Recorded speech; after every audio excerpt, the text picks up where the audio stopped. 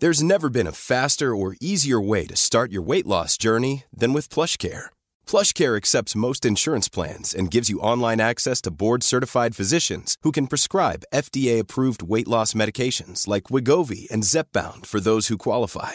Take charge of your health and speak with a board-certified physician about a weight loss plan that's right for you. Get started today at plushcare.com/weight-loss. That's plushcare.com/weight-loss. plushcare.com/weight-loss. Ryan Reynolds here from Mint Mobile.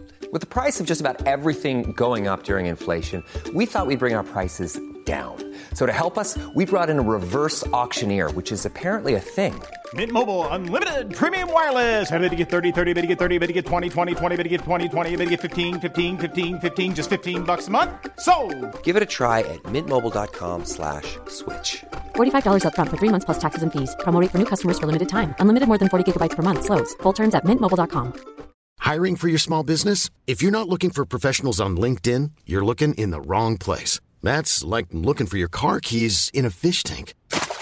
LinkedIn helps you hire professionals you can't find anywhere else, even those who aren't actively searching for a new job but might be open to the perfect role. In a given month, over 70% of LinkedIn users don't even visit other leading job sites. So start looking in the right place. With LinkedIn, you can hire professionals like a professional. Post your free job on linkedin.com/people today.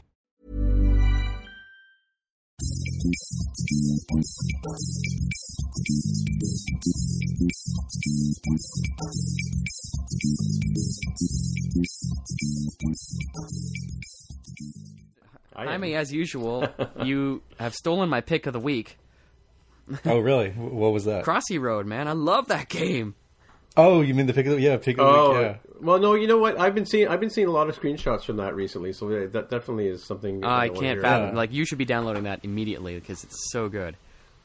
Oh, it's such a good game. It's exactly. It's right up my alley. It's like quick and easy, and yeah. What? Hey, what's Peggle? I keep seeing Peggle today too. Some sort of game. I'm a little unclear. It took me a while to realize that it was a video game of some sort, I think. Well, I think it's a game too, and Brianna actually tweeted something about it today about the fact that she was really liked it until she saw the in-app purchase menu, right? And then her heart fell, and she coined a new phrase, which I thought was interesting. She said it got candy crushed. I don't even know. Which I think we should make it a thing, candy crushed. Well, it's like being Sherlock, right? Yeah. Hey everyone, okay. I'm Tim Mitra, and you're listening to the More Than Just Code podcast. Actually, aren't you Aaron Bay? No. And there's no reason why you couldn't do the opening. No, it's everyone expects your smooth, sultry voice. Okay. Well, hey everybody, welcome to another episode of the More Than Just Code podcast. My name is Tim Mitra. I'm here in Toronto, Ontario, and I am joined by Aaron Vey in Whitby, Ontario. Hey there. And I am also joined by Jaime Lopez in Seattle, Washington. How's it going? And I'm joined by Mark, insert pause here, Ruben in San Jose, California. San Jose, California. Hey Mark. Hey, everybody. All right, so we have some follow-up items from last couple of episodes, I guess. We've been talking quite a bit about the whole interview process for iOS developers. By the way, I did speak to one of our fans yesterday, actually, and he was telling me he really loves the show and he loves the content, and you know, he listens to us on his commute to and from wherever he works. He's working in Atlanta, and he lives in somewhere else, like miles away. But yeah, he was telling me that he loves the content. So kudos to you guys for keeping it real, keeping it up there. So we were talking about hiring processes and hiring practices, and Jaime introduced a couple of articles, blog posts that he found on pieces. I guess the first one's from Model View Culture on We Hire the Best. Take it away, Jaime. Yeah, so this one's pretty fresh. It's within the last 10 days, and it really kind of nails down, I think, a few of the things we said, where you can claim that you're trying to hire the best, but what you're really doing is, you know, you're hiring the best available, right? Because some people just simply won't move, either, you know, literally moving, you know, cross country or internationally, or perhaps they don't want to move out of their job because they just really love what they do, or as in many cases, let's say like disproportionately with women, for example, they might have other aspects to worry about, like a partner's career or some sort of family member, healthcare needs. And on top of that is layered this whole thing of like, well, you know, if you're consciously targeting people like, oh, well, clearly the best people already have jobs, so let's try to convince people to come. It's like, well, okay, now you're self-selecting and even adding more bias around certain universities that people have gone to or certain companies that people work at. Mm-hmm. And it really, really just ends up with a whole bunch of uniformity and sameness and lack of diversity. Yeah, I think it just was that they're claiming to hire the top 1% out of the top 99% that are out there, but I guess the where they fall down on is the fact that, or what this article talks about is that they can't possibly be hiring the top employees out there because they're already working, they're not looking, they're not on the market, right? So, you know, I mean, because they're not calling us. What does the best even mean? I love the word "the best." We want the, and I just heard it from a recruiter today, which was hilarious. Mm-hmm. Yeah, we want to hire the best programmer, and I asked her. I said, "How are you going to know that who the best programmer is? How are you going to know I'm the best?" Mm-hmm. And she said, "We're going to look at your code." And is that really the only way to know that? No, I'm the definitely best? not. It's a way. I agree. It's definitely a strong signal to determine. But, like, let's first lay aside the word "the best" and just unpack that for a second, because that means only one person fits that description. Okay? True. So the semantics. Yeah. Well, I am a nerd. So how do you even define that? And like, so give your head a shake first off and just set that term down, the best. We want to hire someone who's really good. Okay? Right. We want to hire someone who's a good fit for this role, who knows their stuff, and can effectively do the job that we have in mind for them. Mm-hmm, And I think if people approached that hiring process with that kind of rationality, we'd all be so much farther ahead than we are right now. Actually, kind of teased the recruiter a little bit. I couldn't help myself. I said, "So the best, are you thinking like rock stars and ninjas, like to get up on stage with nunchucks and stuff?" And she said, "Actually, we don't use those terms anymore because I think the news has gotten out about rock stars and ninjas, and I think everybody gets it now that we don't really want people like that, and we don't want to use those terms." But the best, the rock star ninja terms, yes, but they yes. still want to hire the best. They still want the best. So, right. That's just one of those things that it's language, and we might all focus, it seems, too much on language, but I think language defines the patterns in which we think. And when you have that sort of backing story in your head that spits out words like the best, it defines the way that you are looking for someone to fill a role, and it sets this impossible goal that not only makes it very difficult for them to find the right person, but makes it very difficult for you to explain to them why you actually might be decent for that role. Right. And keeping in what I said last week about the fact that most developers don't even know how to sell themselves, never mind, convince someone that they're the best. And a lot of people don't like to blow their own horn anyway. No kidding. Yeah. Well, and it's, some of the first piece that Jaime posted here, the model view culture, is written from the perspective of a woman again. And we had this talk last week. This time we at least have a name to attach, Kate Houston. Maybe it's Huston. The point being is that all of these terms and this way of thinking makes it difficult for women to break into the field. And like we've said last week, again, there's no shortage of issues that affect women, but also, again, I'll point out that it doesn't just affect women; it affects all kinds of people, and yes, also women. Yeah, I think there's a whole, like you said, there's a whole different set of problems that go along with the gender question, which I don't think we're going to go into right now, but. Yeah, and the reality is, I think that it's tough for a guy out there, especially a nerd guy out there, to be out there presenting himself, trying to put his best foot forward, and even if he is the best, I mean, it's just in the nerd culture to not think you're the best. We know who the best is, and he's working in Amsterdam, right? Yes. You are thinking of someone in particular. I think you're thinking of someone in particular. Are you? Oh, definitely. I'm the most dangerous programmer in the world. Exactly. Yes. That guy. Can we say his name? No, let's not go there. Because then he might come and get us and kill us. No, with his stare. He's a nice guy, but yeah. He has got he's got a pretty good, decent stare. That's true. It's true. He's a bear of a man. Okay, I know who you mean, but yeah. Yeah.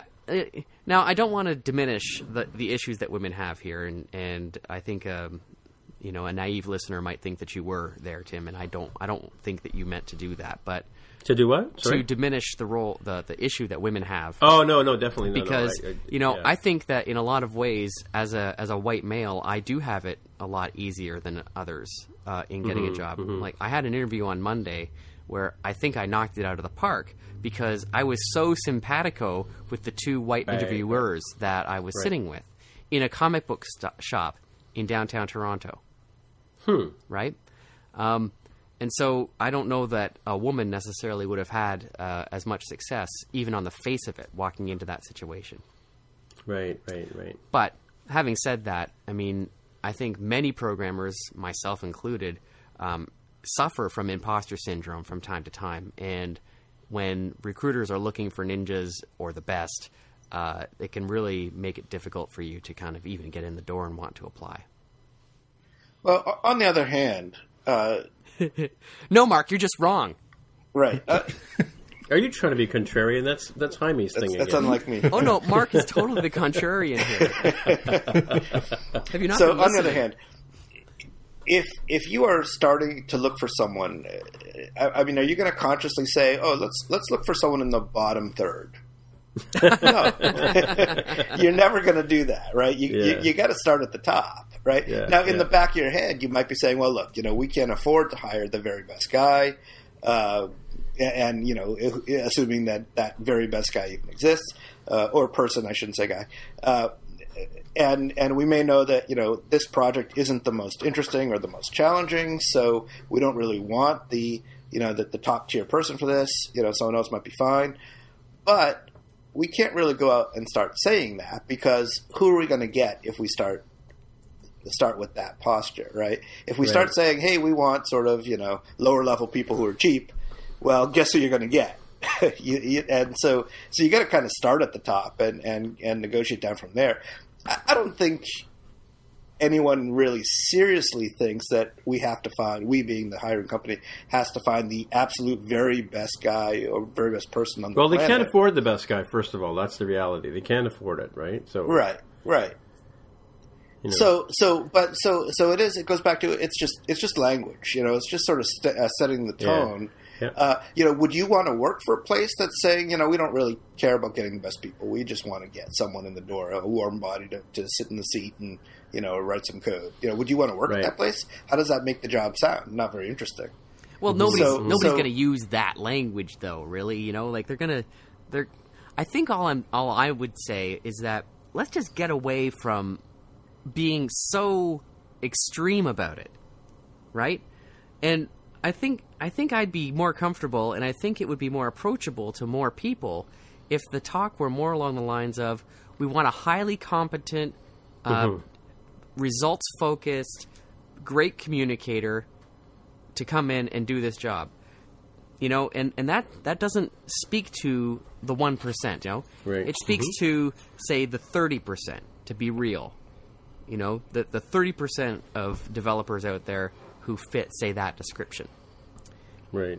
Where even a woman developer who is suffering from acute imposter syndrome could say to herself, you know what? I am results oriented. I am a good communicator. Right. I can do this job. And I'm going to apply because this person has set actual real expectations that I feel like I can fit. Right. Well, my point earlier, just to interject here, wasn't about, I was saying that we can't really talk about the women's perspective because we're not women, is what I'm trying to say. If you look on my Twitter page, I put down feminist on there a couple of weeks ago because I got permission from some of the feminists out there to call myself that. And I am a feminist. But but I'm also not white, and if I can, be so bold as to say, neither is Jaime, right? And so, but that said, sometimes people take advantage of the fact that I'm an olive-colored person in different ways. Jaime, have you ever encountered any kind of bias because of your race? I don't think I've encountered it, at least not obviously so, in tech circles. Right. Not personally, no. Like, if it was there, it wasn't, made apparent to me. Yeah. Well, I haven't. It's funny because I was just talking to another brown person today on the phone, and he asked me if I spoke Hindi, for instance, right? Which I don't. But that's an assumption based on my last name. What? Seriously? Yeah, I'm not kidding. I mean, I'm sure that happens, from time to time. And I grew up in Toronto. I mean, I arrived in Toronto when I was 15, and at that time it wasn't cool to be, of an Indian or persuasion in this city, right? I look at you and I think white guy. So yeah, I know, but the Indian guys look at me and think I'm a white guy, and the white guys look at me and think I'm Indian or Italian or something, whatever. I'll let you think whatever you want. I don't really care. I'm over that. But my point about entering biases into a conversation is I just want to be careful about positioning ourselves, talking about things that we're not really equipped to talk about, if you know what I'm trying to say. Yeah, so the one from Joel Spolsky is from way back in 2005. So this, folks, this is not a new issue by any means, right? Somebody actually took the time to write about this 9 years ago, and it's still a problem, right? And in this particular article takes sort of a very engineering kind of approach to it, which is kind of interesting, where Joel Spolsky really pokes holes in the argument of like, oh, well, we're hiring the top 1%. And he's like, well, that doesn't mean what you think it means. And he points out how mathematically you could easily be, quote unquote, hiring the top 1%. But that's because you have, 100 not so great applicants, and then you pick the best one out of that. Right. Because those are the only people who are willing to meet whatever your requirements are to live out in the middle of nowhere for nickels a day. Mm-hmm. That's funny. And I said earlier, Jeff Atwood, crediting him with this piece, and that was my mistake. So, Tim, if you want to just clip that out, that would be great. Thanks. You were close, though, was the other person. Yeah, right? I know. The other person for Stack Overflow. I get them confused. Yeah. Sergey Brin, Larry Page, basically same dude. Whatever, the Google guys. The Google those guys. Yeah, right.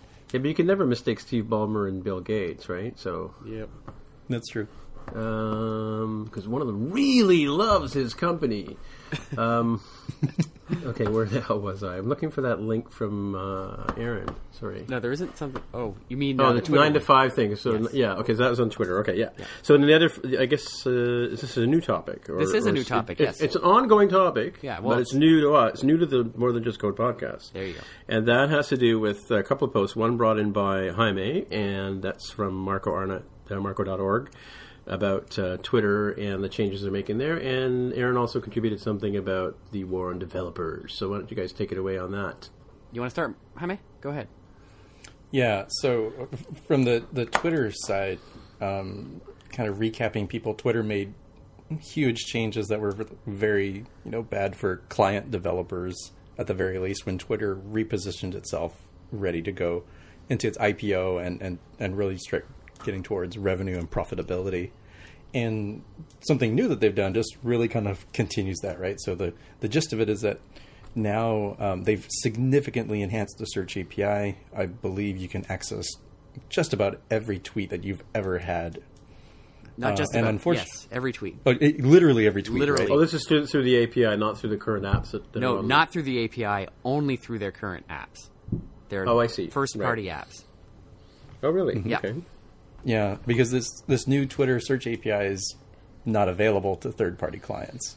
Oh, right. Right, and that's the gist of what Marco's post is like, this is just like the next logical step in killing third-party apps. So they already limited how many users you could possibly have through their token mechanism, and now they've created something that is a very clear class, separation there where, why would you even use anything other than the primary Twitter app and have this inferior experience going outside of that. Like they're very, very much funneling people towards use the Twitter app, use the app that we control, and that shows you all those wonderful ads and offers and so forth. Interesting. It's funny because I was actually I think about that from time to time, because I remember I think it was last year when they had their anniversary, they rolled out your very first tweet, and you could have a good chuckle at what you said on the first day. And I've often thought, like I've had conversations with people. I was thinking today about 3D printers, and I know I had a conversation with Jonathan Penn about his printer, and I know I've talked to anyway. But my point is that I wanted to go back and look for that conversation, and it's practically impossible to find something in Twitter in that sense, right? To go back through and look for things, and that's one of my beefs about Twitter and about the other social networking platform, which I'm not going to mention because I don't want to give them any time at all. Attaboy. They've crippled their tools so much that it's impossible to use, but it seemed to be that way it was. And I thought that was by design. Like, you want to make the experience quick and fast and whatever, so you limit the number of results that you can possibly go back and look for, right? Well, I think it's a good feature. It's definitely a great feature to have this now. So what you can actually do, just to talk about the feature itself, if you like, is... I'm opening Twitter as we talk, yeah. Do it. And it's on the website. So what you can do is search for particular terms, you can search for particular people, and you can also constrain the dates. So... so this is in the Twitter site, not necessarily the Twitter app. Correct. Well, unless I update it or something, right? Yeah, it's definitely on the website, and that's where I believe it debuted. And then it's going to be offered in their apps if it's not already, but it is not going to be available to third-party apps. So the point is, like Jaime was saying, literally able to search every tweet in their servers, and I think that it didn't come out because they weren't able to do it until now. It's a huge feature, for them as an engineering challenge, very significant. And so this is kind of a big deal. But the fact that they're not making it available to third-party clients, I think, is really the topic here that we should be talking about, because it sucks. And actually, I didn't notice it because I read this piece when Marco published it earlier this week, but did you look at the slug line on his URL? No. If you look at the URL, it's Twitter California Knife. And if you've listened to Marco talk, and I'm not sure if he did this on ATP or in his former podcast on 5x5, which was called Build and Analyze, yes. He described Twitter and their practice of working with developers as delivering a California knife in the back. And as an East Coaster himself, and as I am, and as some of us are, but not all of us.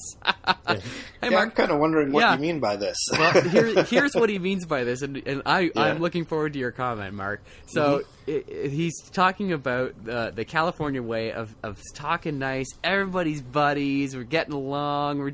It's just a feature, man. It's just a website. And then you turn around and they stick a knife in your back, because really the needs of the business supersede anything else.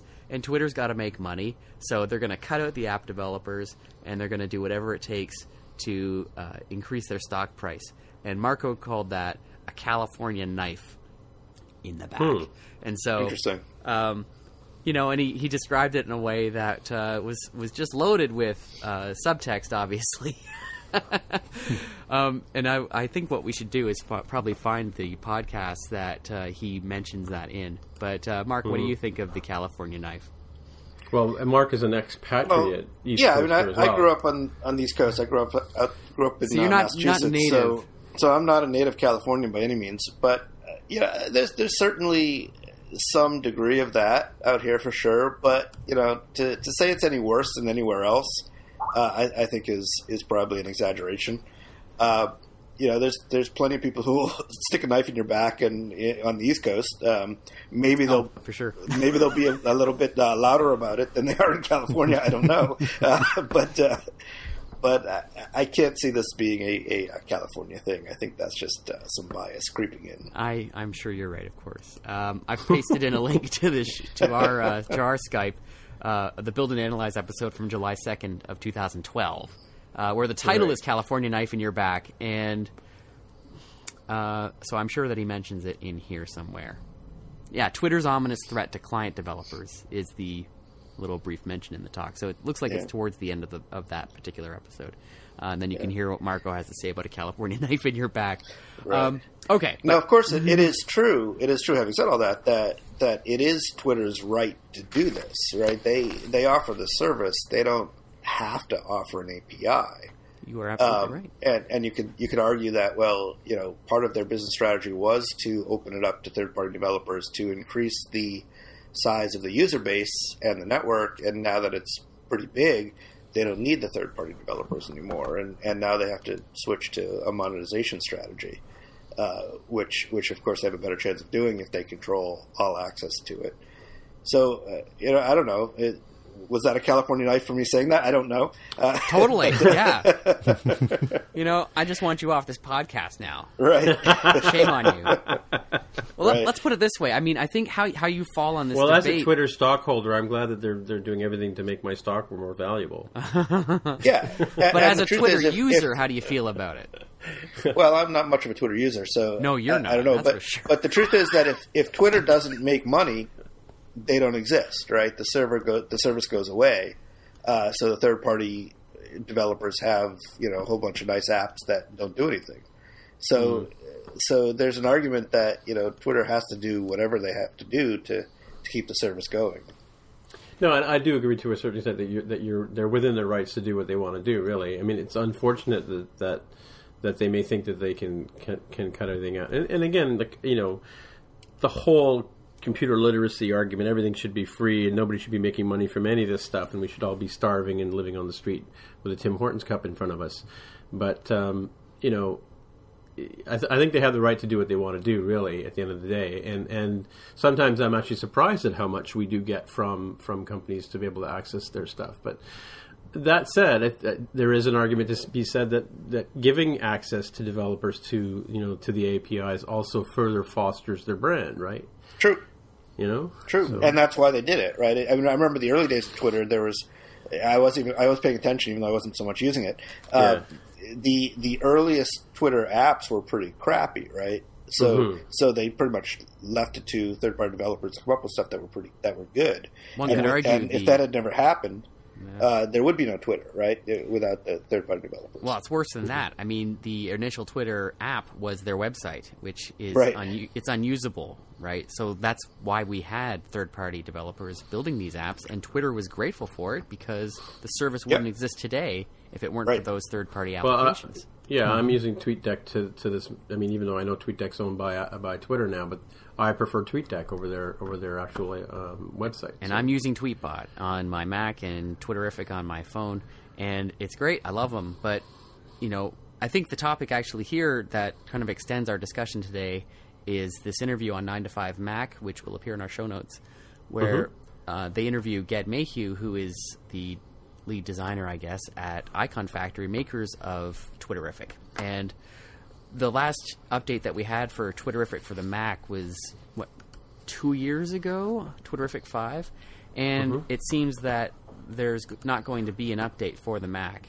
They're even toying with the idea of doing a Kickstarter campaign or some kind of crowdfunding campaign to justify the development of Twitterific for the Mac, because Twitter has this 100,000 client limit for any of its apps, or if you've more than that already by the time it's kicked in, double what your current token limit was. So it puts a hard finish on the amount of money that any developer can make, and makes it very difficult for a developer to choose to get into the app ecosystem if you're a Twitter developer.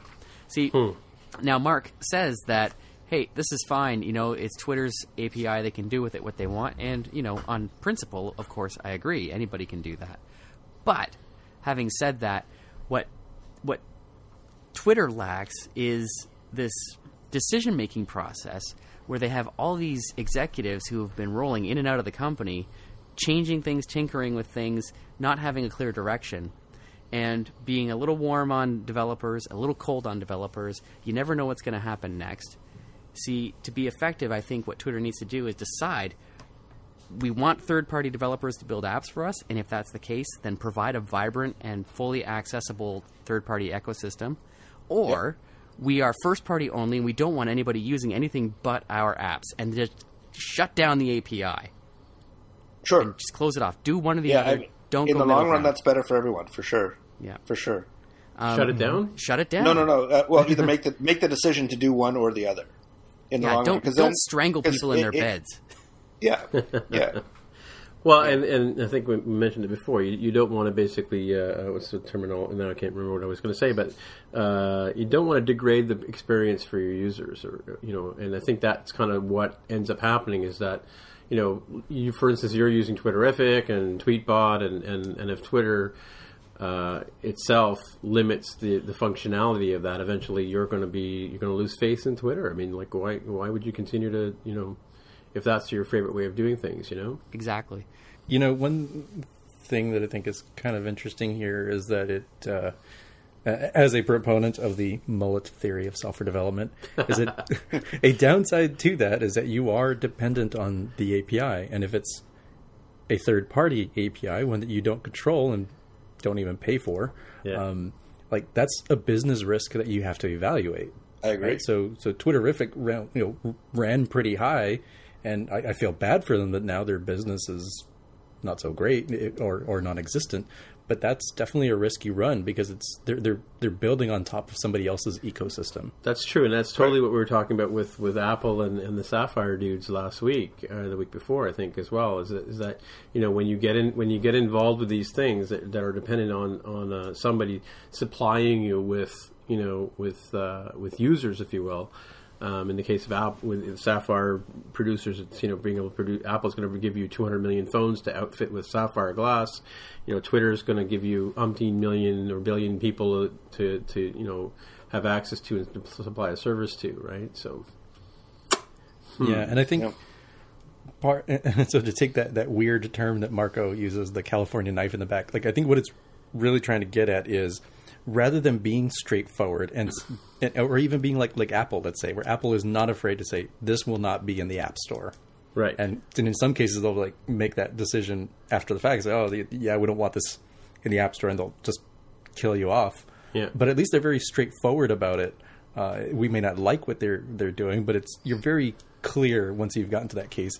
In this case, Twitter has a technical means via their API keys to shut off any third party that doesn't follow their rules if they so chose to. That's true. I think that'd be a PR nightmare, right? That you've got this, let's say they had 1 million downloads of some third party client and then it goes dark one day. Mm-hmm. I mean, that's big news in front page of TechCrunch and The Verge saying, what the heck is going on? My favorite Twitter client just went dead. Twitter, how terrible are you? Mm-hmm, mm-hmm. And instead they're trying to just sort of mold this environment where people, end users will decide, I'm not going to use Twitterific anymore. It's not up to date. I'm going to have to use the main Twitter app. Well, and it's the same thing. I mean, Apple does the same thing. We don't have access to some technologies and frameworks that are in Apple that we would like to have advantage of. We can't write apps with Siri, for instance, right? Mm-hmm, and that, and we don't, go on and spout off at the mouth about on Twitter or online, blogging about the fact that Apple's not letting us have access to that, the equivalent of a nerd with a blogging tool temper tantrum about the fact that we can't have access to Siri and other technologies like that, right? Interesting stuff. But I think there's a good reason for that. I mean, what you're talking about here is Twitter, having offered something and then pulling it back. That's true. That's true. Apple's never given this happens all the time. And just to put one final nail in the coffin of the California knife, to make an analogy with something actually that just happened very recently, Wall Street does this kind of thing all the time. Mm-hmm. There's a stock that I follow. I won't say the name of it, but they were a pretty high dividend paying stock for a number of years, and they've recently hit on some sort of harder times. But a month ago, they said the dividend is secure through at least 2016. Don't worry about it. So the stock stayed pretty stable until just yesterday when they said, oh, by the way, we're getting rid of the dividend completely. Sorry. And, of course, the stock dropped 20%. So these are guys in New York or Wall Street, wherever they're based, not a California thing. But the point is that this happens all the time. And I think Twitter's doing it in a nicer way than other people do. Right. Well, that's the California part of the knife, because it's a nice. Oh, okay. Betrayal. So it's not just a regular knife; it's a California. Yeah. knife. So, dude, we can't use our API anymore, eh? except for the apron. Yeah, I got that. I figured that when I said it. Yeah. Yeah. What was I thinking here? Oh, what I think is actually is most interesting about this whole Twitter move, even separate from the whole developer angle on it, is I wonder if this is going to affect user behavior at all. If you now know that everything you ever put out on Twitter, I mean, you sort of know now that you put something out there and, people can see it. But it has a feel of being ephemeral, right? It sort of feels like it's not really around forever. And you only have a limited number of followers, so, not everyone on the planet's going to see this thing, even though that's really not necessarily true, but that's the way it feels to most people, I think. Right. Now that everything is going to be searchable, is this going to change the way that people perceive Twitter, and is it going to change their behavior? I wonder about that too, because I see a lot of stuff that I see people post on Twitter, and I think to myself, one day you're going to apply for a job, and some future employer is going to go onto Twitter and see what you said and read through your stuff. I mean, we've heard about that on the other social networking platform that we're not going to name because they don't deserve any time.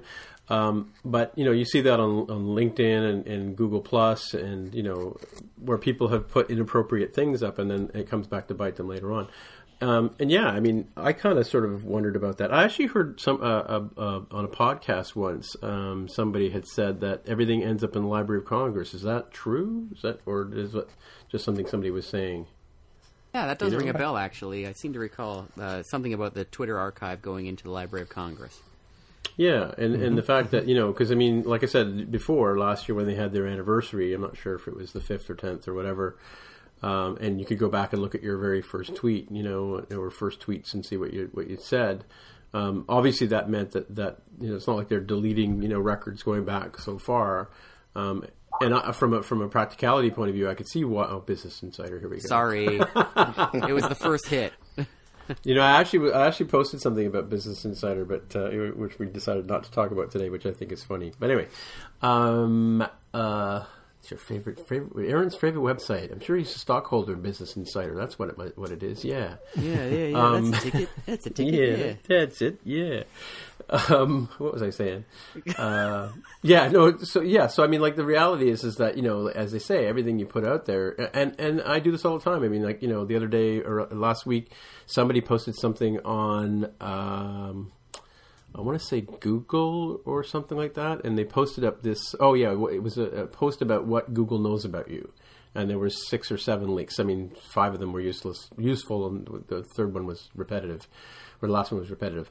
But and Google took it down, right? And or had it taken down, or it was taken down off some site. Oh, the Medium. That's what it was. It was on the Medium. Somebody posted something on the Medium. I'm not sure who owns the Medium, and it got taken down. And so, me being the internet guy that I've been for so long, I went to the web archive, and sure enough, there it was. So I grabbed it and reposted it on my site that I have control over.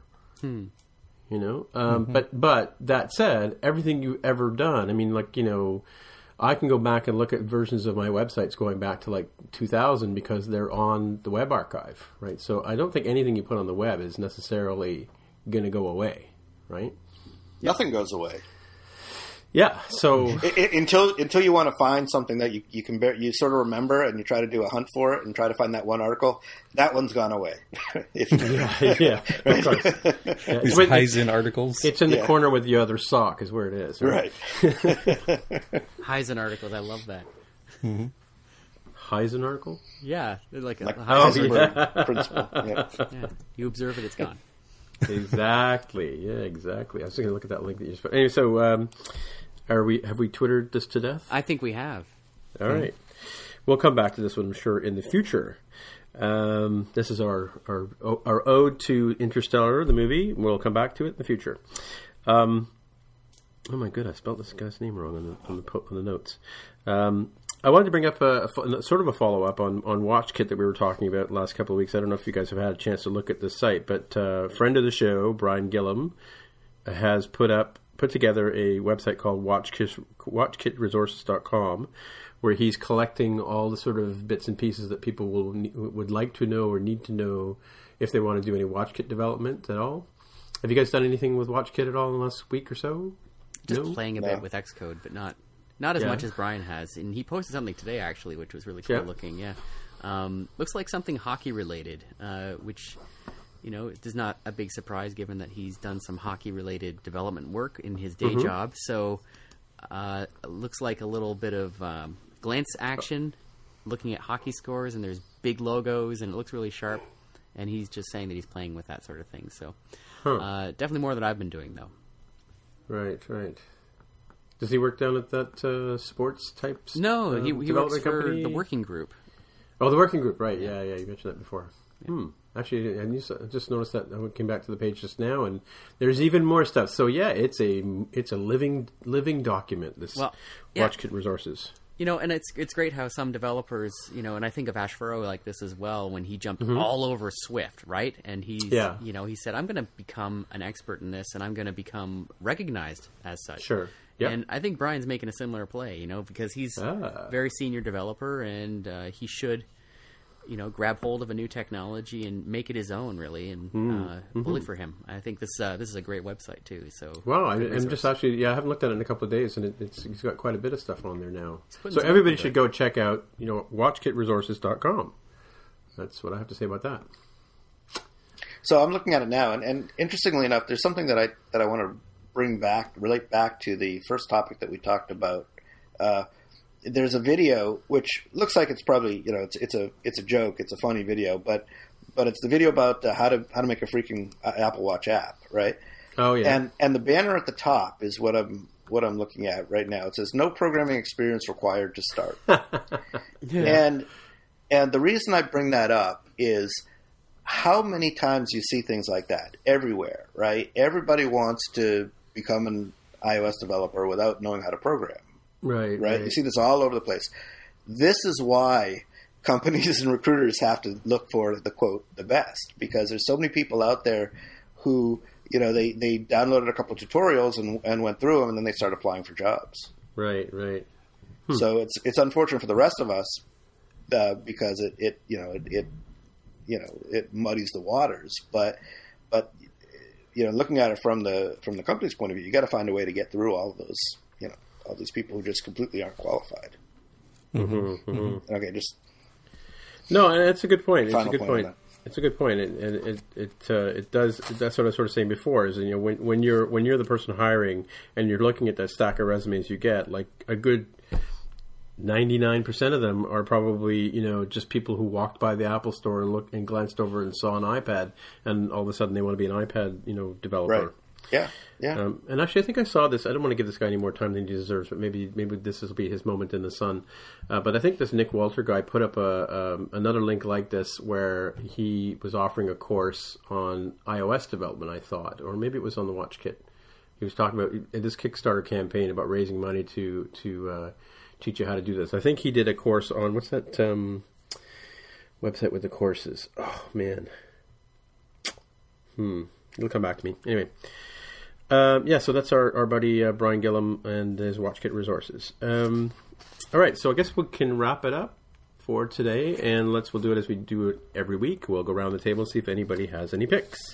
And I'm going to go to Jaime first. Do you have any picks, Jaime? Yeah, and wow, I feel so much pressure now because there's a little bit of controversy over here where many folks wanted this as their pick, but it's mine because I put it in the list first. Damn you, Lopez! Damn you, the irony is I heard about this from a Canadian, so it takes a little longer to get over here on the West Coast. We're the best coast. Yeah. This is a game called Crossy Road. It's kind of making a pun on why did the chicken cross the road kind of joke. Yeah, and it's a really nifty game that has not only an interesting art style, it's using voxels, the 3D pixel, right? Volume and pixel notion. And it's just like the most beautiful update I've ever seen to Frogger, which is basically what it is. You're trying to cross the road, you're trying to get across the river. Yeah. It's feels so intuitive to just tap, tap, tap to move forward, swipe, swipe, left, right, up and down to move backwards. And it's a freemium game, but it really does freemium right in that everything that you get, or I should say everything that you pay for, is not something that impacts your ability to play the game per se, right? It's not like, oh, well, you need to pay for 500 Smurf berries or you can grind like a crazy person. No, this one is just like, hey, you want to play as a lamb? You want to play as a mad wizard? Fantastic. You can pay us 99 cents for those. Or they're actually pretty generous in my take. I've gotten quite a few freebies just from playing the game and collecting the coins, and they give you, like, I think time-based gifts.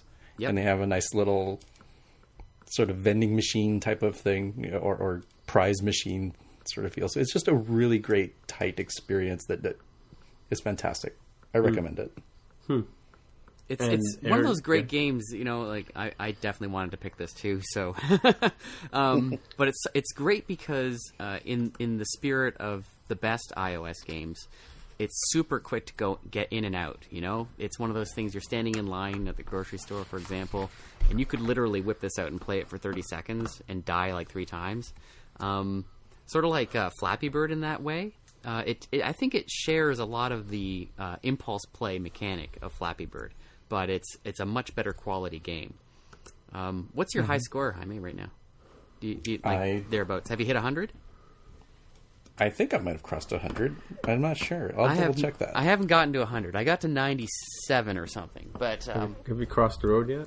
Yeah, there's infinite road, baby. It is, and it's a great quality game with a lot of surprises. It's just hard enough to keep you interested, and it's free. I mean, what the hell? Why aren't you playing it right now? Well, you know, I did look at it actually earlier today I looked at it when Jaime posted it. So let me just see if this. I'm trying to upload a picture to you guys, but it doesn't seem to be going. No, I got it. You got it? Yeah, I just got there. I'm looking right now. I did not cross 100. 98. Man, I think you may have quick! I better download one. it and beat him. Yeah, just cheating people at the top. I'm looking at you, Mr. 9,999. There's always. You know what that like is? You know what that is? It's because the guy who wrote the high score table didn't protect it. Right. Yep. Rule number 1, you're going to have a high score table. Hey, everybody listening to the podcast, if you're going to have a high score table in your freaking app, protect it. So you're saying that people have hacked it and have put in themselves with a maximum score? Sure, and then you just launch the app again and you're the top guy. So is most common mistake is using NS user defaults to store someone's high score. Yeah. Which is, I mean, everybody knows how to hack that now. Duh. Yeah. Okay. Yeah. What? So they access the NS user defaults, they update their own score, Just and put then whatever score you want, and then it goes back up to the cloud. Yeah. Storing that stuff client side is just bad honor. news, people. If you put it on the web server that you control, Yeah, no kidding. it works like magic. Yeah. Or iCloud, what is it? Key value stores. That's a good way to do it too. Tisk. Yeah, that's sad. Tisk. Okay, so Aaron, you have a pick, don't you? Well, I wanted to come in with Crossy Road, but I wouldn't mind talking a little bit, just a little bit, because as we discussed at the beginning of the show, or before we recorded, that we should probably talk about this in more detail in a few weeks. But which we will, definitely. Which we will. I'm talking now about Test Flight, the beta Test Flight program that Apple is now running, and I had an opportunity to get started with it tonight, or early this afternoon, rather. And it looks very interesting, but it's got a bit of glitchiness attached to it that I have not yet resolved. So I just want to plant a seed right now that I've started using it. Mark is going to get deep into it pretty soon, and so I think it's going to be very interesting to kind of talk about how it works and doesn't work in some cases, because I've run into some issues. But I put out a little question tonight on Twitter about the review time. Yeah, as it happens, if you want to have your app available for public review, like with public testers, you have to have your app reviewed first. And it's an app review light process. So you put it in for review, and by what I'm hearing from people on Twitter since I asked this afternoon, it looks to be less than 24 hours to get your app reviewed. And then any future review, like if you do an update and post it back, doesn't have to be reviewed unless it's a major update. And they tell that by your checking a checkbox. So pretty lightweight review process once you're initially through it. So, and that was if you want people outside of the developer community? If you want to just have developers test it, is it faster or no? So the point is that like this is going to replace the existing test flight. Yeah, test flight is going to replace the existing system that we have for letting people use your apps prior to release. Okay, so the idea is like you're not having to update provisioning profiles and farm them out. Oh, right. I see what you're saying. Okay, so now with the test flight beta process that Apple has, you can have both internal and external testers. If you want external testers, that is people who are not part of your development program, then you have to have your app approved. Okay? Right. And I actually think I'm actually okay with that because although it's a little bit of a pain for the developer, it actually prevents some real potentially bad things happening. I mean, if you're just sending anyone with an email a beta version of your app, then who knows what you're sticking in there, right? If it's not approved, it could be malware, it could be anything. Yeah. Yep. So, and people they get an email saying, "Hey, you want to try out this app? Sure, why not?" And it's just protecting against lots of potential badness. So this means we get more than 100 testers. Is that right too? Up to 1,000. Yeah, you have up to 1,000 now. Oh, I see. Right. Yeah, because I mean, I've been using Hockey app and I use testflight.com to test with my testers, but like you say, I have to collect their UDIDs, submit them to Apple, add them to my team, and so on and so forth. Right. Those days are going to be over as soon as it starts working properly.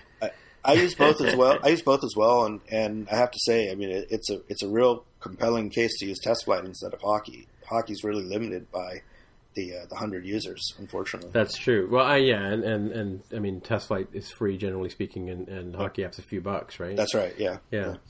Yeah, because I know that Ryan Renna posted some answers back to you. I met him at WWDC. He's from Toronto. Oh, okay. I see him. He's saying that it's usually less than 24 hours to get review. Yeah, I met him at. He might have seen us bantering back and forth. Maybe listens to the show. Who knows? But actually he does because he did a review for us on the iTunes Canada site. Now that I think about it. Well, he's obviously as intelligent as he is handsome. Friend of the show, Ryan Renna. This is me licking my finger and making a stroke in the air for Aaron. I think friend of the show, MPH, Mark, forgotten his last name, over at Flixel. He also posted something earlier. He posted a question about the same thing, and I was waiting to see what if anybody answered him, but I didn't catch whether somebody replied to him about the time it takes. But my experience has been it's been slower to get apps through submission, at least even to the point where you can actually go in and you upload the app. It takes a lot longer now before it shows up that you can actually then submit it even to Apple for approval for some reason. So, well, my pick for the week is an app that I actually just found out about today called Screeny, and I don't know if it's just a minor annoyance that, and it has to do with the way you manage your photos on your devices, but Screeny is specifically for screenshots. As developers, we probably take a ton of screenshots on our devices when we're testing our apps, either for just testing things out and being able to share them with other people, or even for submitting them as screenshots to the App Store. But you end up with thousands or hundreds, in my case, of screenshots on your phone. And this app allows you to go through, and it basically creates a subset. I think it's a new feature in iOS 8 that creates a subset of your photo gallery that just shows you screenshots that are taken. I guess there's some way that they're named or identified in the device as a screenshot. And you can go through and quickly delete them and review them and choose which ones you want to cull. And one of the people that posted the link on Twitter today about that said he was able to save several megabytes of space on his device. So that's kind of Screeny. And the other, cool. This looks like something I might actually use. This looks cool. I'm actually buying it right now. Yeah, I'm 99 cents for myself. Speaking of 99 cents too, as you may not know, or as you may know, the Red Campaign combating AIDS just, I guess, launched last week, and Monument Valley, which I talked about last week, has added an extra chapter to their story called Ida's Ret Dream, and it's 99 cents if you buy the app today on like from the 24th to December sometime, you get it during the campaign. You get the level for free, or the chapter for free. But if you It's 99 cents otherwise, so it's a quick and easy add-on to there, and it also supports AIDS. The other thing I want to mention too, as sort of a sub pick, is and we were talking about this before the show a little bit, and I may pick up something from there. But Ray Wenderlich's website has updated their iOS 6 by Tutorials 3rd edition. And we were talking about this being sort of an unfortunate name for a book because it's not actually about iOS 6 specifically. They initially published on iOS 5 and iOS 6 by tutorials, and iOS 7 by tutorials, and of course iOS 8 and Swift by tutorials. And the idea is, if you want to learn these technologies and the new features that are available in iOS, as a developer who's trying to learn how to do this stuff, these are great books to start with. And what they've done here in this 3rd edition is the developers, out of the 100 people that belong to the Ray Wenderlich team, a bunch of them have taken on the task of updating the tutorials that covered in the iOS 6 by Tutorials book for iOS 8 and Xcode 6. So that means they've added in things about size classes and auto layout and new storyboard features and memory management and stuff like that may or may not have been available throughout the different versions. So there's chapters in there like Modern Objective-C, which is kind of an important thing that a lot of developers should look at. There's chapters on auto layout, a couple of chapters on UI collection view, Passbook, which is I don't think they've covered Passbook in any other editions, and Passbook is still something that's coming up, and I think it's more important now that Apple Pay uses Passbook, doesn't it, guys? Yes, it does. Yes, it does.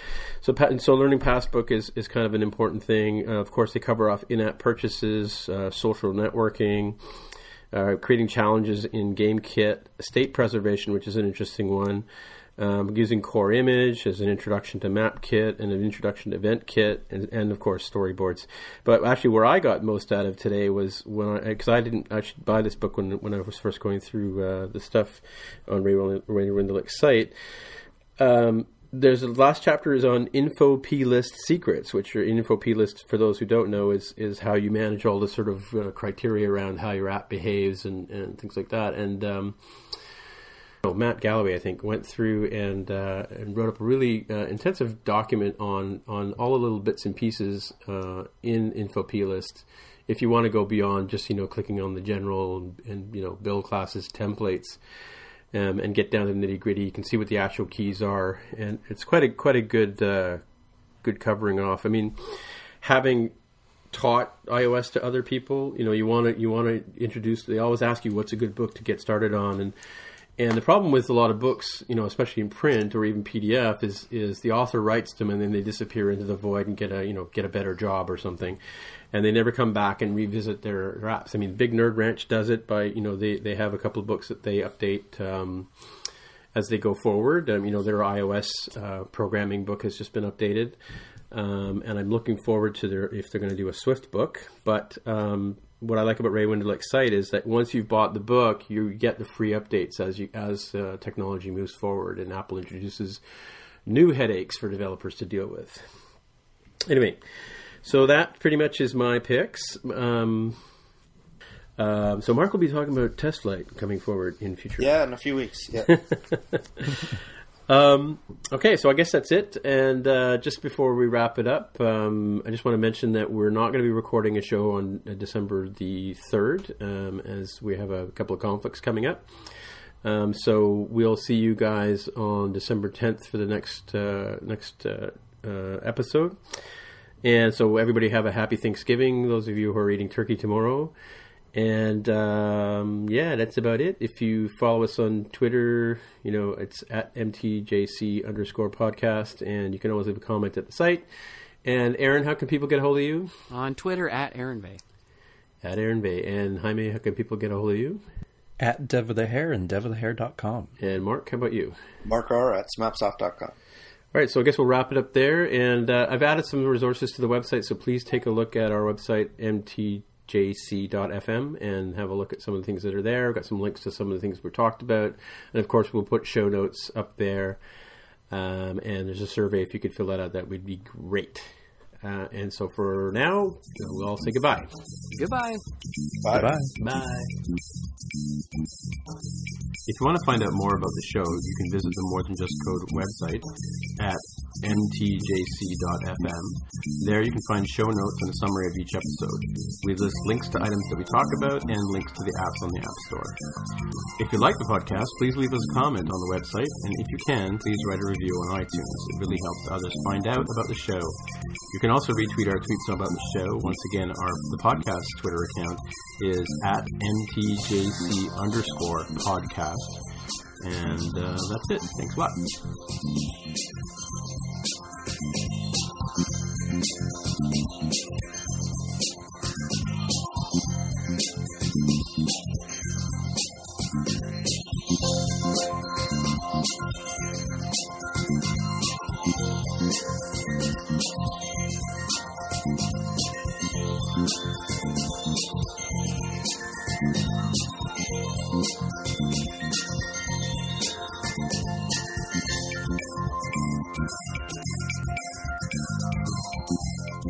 Good thing we're recording, so you can like take this information you're just saying, Yeah, and rehash it. No, just cut and paste. Oh, okay. What was your intention of putting it on there then? I mean, just when I find interesting links, I put them on the list. Because he's a keener. I'm glad we have some. Okay, and then what about the Apple could switch search provider? That's about the rumor of them switching to something other than Google, right? Because their agreement expires soon, right? Yeah. And then they shock everyone by switching to DuckDuckGo, which would be great, really. Yeah. Yeah, or Wolfram Alpha or something like that. Wolfram Alpha. Wolfram Alpha. How about Ask Jeeves? Ask Jeeves. Or Lycos. That one could wait because it's not exactly a timely thing, and it seems like it works really well whenever we do the follow-up to a previous show about the mullet theory and the right way of doing things. Is that the official right way? Are we trademarking that name now? Sure. U.S. trademark, at least. Red just pad off, right? Even on a budget, quality is non-negotiable. That's why Quince is the place to score high-end essentials at 50 to 80% less than similar brands. Get your hands on buttery soft cashmere sweaters from just $60, Italian leather jackets, and so much more.